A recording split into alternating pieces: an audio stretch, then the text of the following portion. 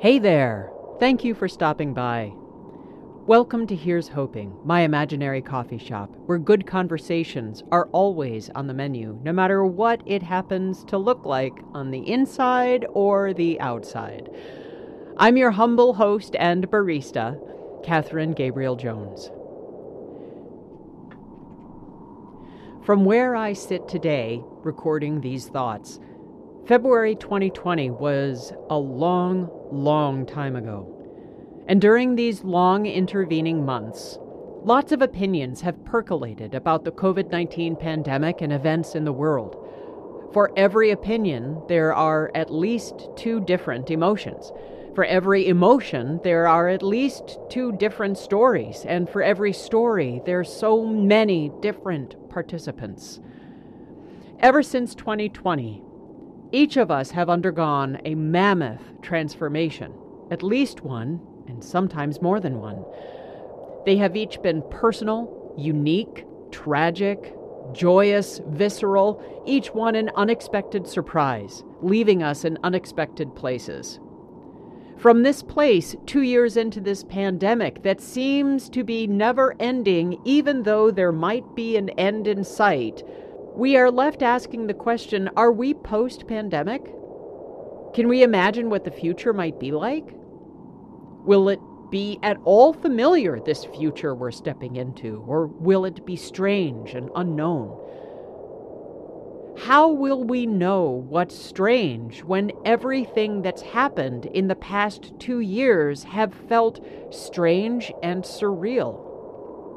It all feels like stepping into the future is even more of a work in progress when I already feel like a work in progress.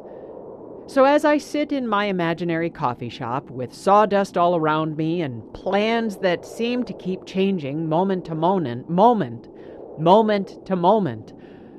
boy, am I left wondering, what's it going to look like?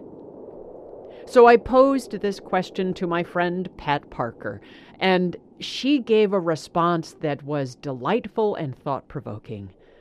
Here's hoping you find it meaningful too.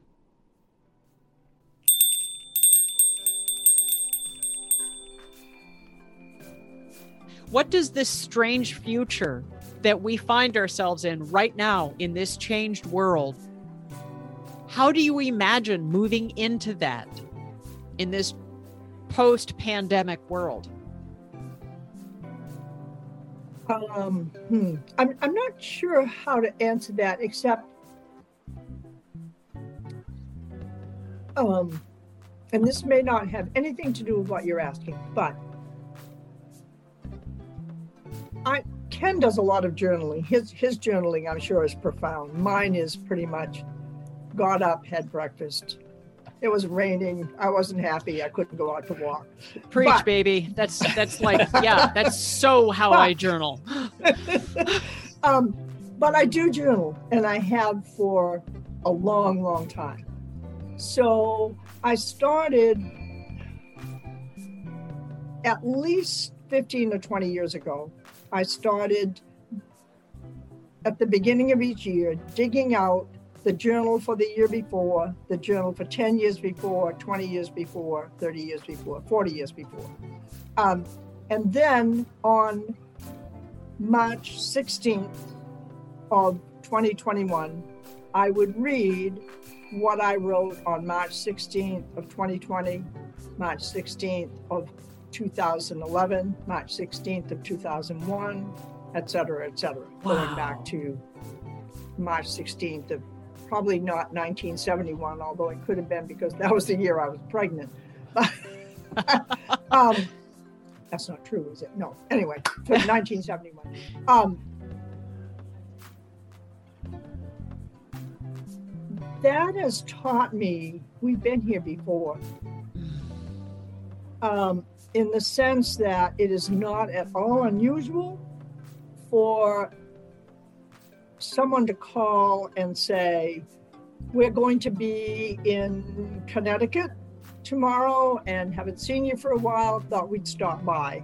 Mm-hmm. And for me to open my journal that morning and discover that on that same day, 10 years ago, that same person had called and said, haven't seen you for a while, I'm going to come by today. I mean, that happens over and over and over again. I've said this to people, they don't believe it, it's okay. but it does, the cycles just go on. And my sense of divinity is in creation, which also cycles on and on and on. So I think that wherever I am or wherever we are as a world or as a nation or as a family at this point in time, I think, oh well. Yeah. We'll get through this. We'll move on. And 10 years later, the other thing that amazes me is when I read my journal for today and it says, maybe for 20 years ago, it says, or even 10 years ago, sometimes even last year, I am so upset and and then I think, when I read that 10 or 20 or a year later, I think, I don't even remember that. Yeah. And I remember my dad saying often, in 100 years, you'll never know the difference. Just go with it. Yep. Yeah, that is true. Wow. What a phenomenal meditation that spans this almost like a constellation across the sky. There's a great space of distance between each star, and yet when you step back, you can see how the picture that those stars create. Wow.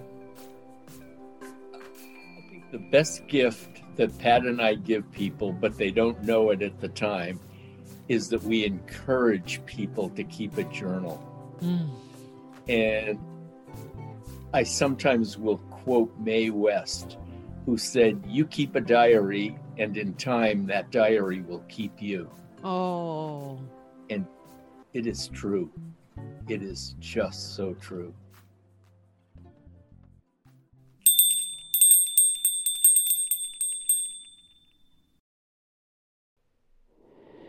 It's hard to look back on certain periods in our lives.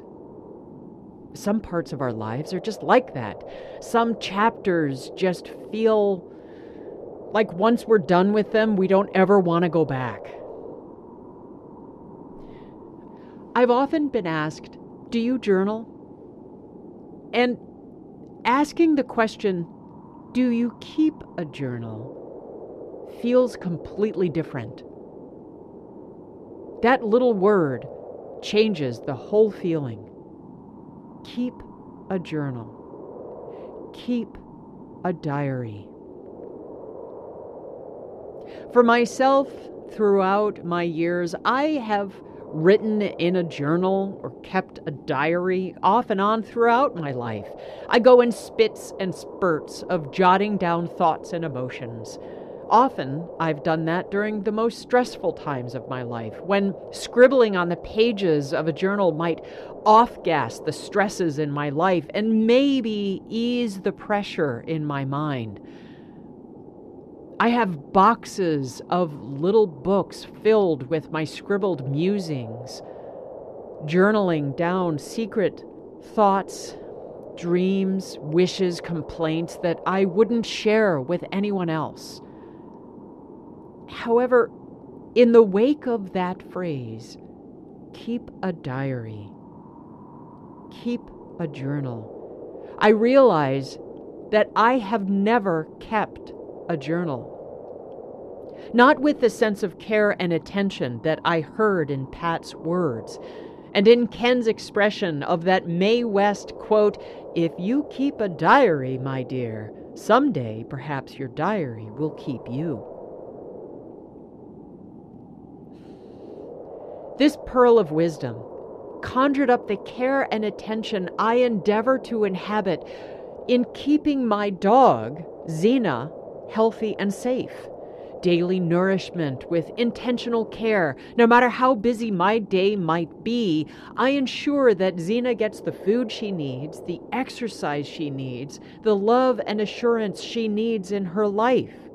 After all, Zena can't read my mind no matter how hard she tries, and I can't read Zena's mind. So it requires an intentional meeting in a center place, a common place, where we can be together in our relationship. Even though I would never think of throwing out those old journals that are filled with all my musings, I hadn't ever considered opening them up and reading them. After all, isn't the past done?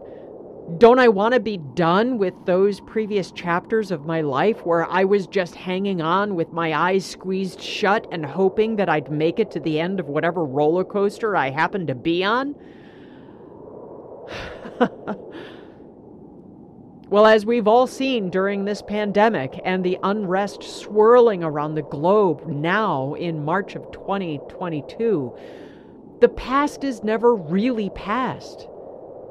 Maybe it's just waiting to be recalled or taken out and dusted off to be sent raging through the world again. I think it was Mark Twain who said, "History doesn't repeat, but it does rhyme." And maybe that's true.